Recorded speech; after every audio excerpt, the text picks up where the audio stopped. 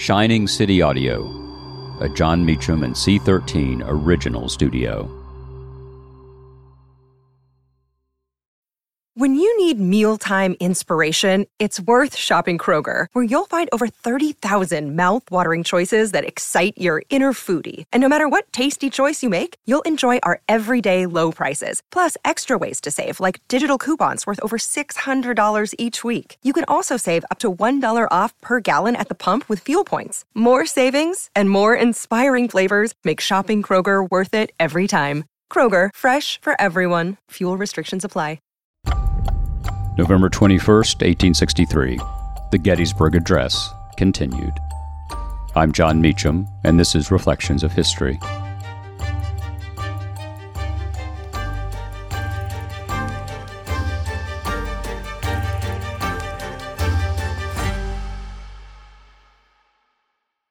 Another day is here, and you're ready for it. What to wear? Check. Breakfast, lunch, and dinner? Check. Planning for what's next and how to save for it? That's where Bank of America can help. For your financial to-dos, Bank of America has experts ready to help get you closer to your goals. Get started at one of our local financial centers or 24/7 in our mobile banking app. Find a location near you at bankofamerica.com/talktous. What would you like the power to do? Mobile banking requires downloading the app and is only available for select devices. Message and data rates may apply. Bank of America N.A., member FDIC. On November 19th, 1863, Abraham Lincoln rose at Gettysburg and said this: 77 years ago, our fathers brought forth on this continent a new nation, conceived in liberty and dedicated to the proposition that all men are created equal. Now we are engaged in a great civil war, testing whether that nation, or any nation so conceived and so dedicated, can long endure. We are met on a great battlefield of that war. We have come to dedicate a portion of that field as a final resting place for those who here gave their lives that the nation might live. It is altogether fitting and proper that we should do this. But in a larger sense, we cannot dedicate, we cannot consecrate, we cannot hallow this ground. The brave men, living and dead, who struggled here have consecrated it far above our poor power to add or detract. The world will little note nor long remember what we say here, but it can never forget what they did here. It is for us, the living, rather, to be dedicated here to the unfinished work which they who fought here have thus far so nobly advanced.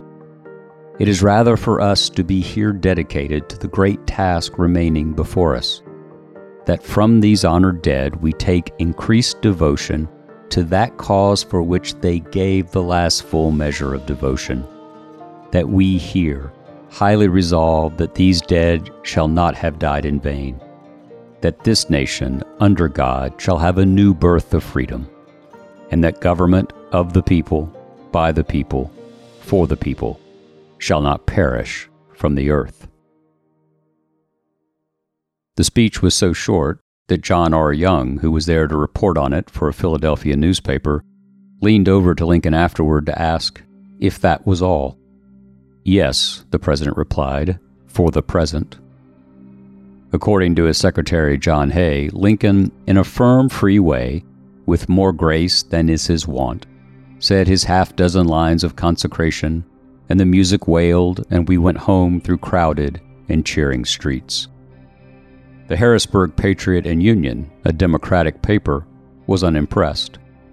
We pass over the silly remarks of the president. For the credit of the nation, we are willing that the veil of oblivion shall be dropped over them, and that they shall no more be repeated or thought of. Others had different views. The Providence Journal wrote, "Could the most elaborate and splendid oration be more beautiful, more touching, more inspiring than those thrilling words of the president? I should be glad if I could flatter myself that I came as near the central idea of the occasion in 2 hours as you did in 2 minutes, Edward Everett," wrote Lincoln. The Chicago Tribune was effusive. The dedicatory remarks by President Lincoln will live among the annals of man. The speech was a distillation of decades of Lincoln's thinking. It echoed elements of Theodore Parker, of George Bancroft, and of the King James Version of the Bible. a cogent case not only for a democracy of white men, but for freedom for the enslaved. The Gettysburg Address was a defense of emancipation and a theologically informed brief for the equality of all, regardless of color or station. A nation under God could not forever resist the dictates of that God. And to Lincoln, contra the prevailing white Southern Christian view, took the Hebrew Bible and the New Testament to mean that human equality was innate. If this were true, then any restrictions or barriers to the exercise of that equality were in conflict with human conscience, itself, in Lincoln's view, a manifestation of the will of the Lord. Thank you for listening to Reflections of History, a creation of Shining City Audio, a C13 Originals and John Meacham studio.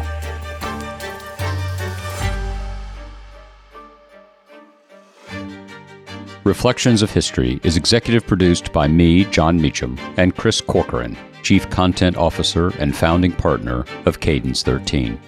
Production and editing led by Lloyd Lockridge, Margot Gray, and Chris Basil.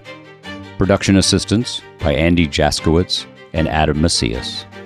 Cadence 13 is an Odyssey company. Hey Mama, we see you, all the visible and invisible work you do for others and yourself. That's why this Mother's Day, the Meditation for Women podcast has a special free guided meditation just for you. Stay to listen to hundreds of guided meditations available for you. Some to help you sleep, start your day, release anxiety, and tune into your intuition. Listen to Meditation for Women on the free Odyssey app or wherever you get your podcasts.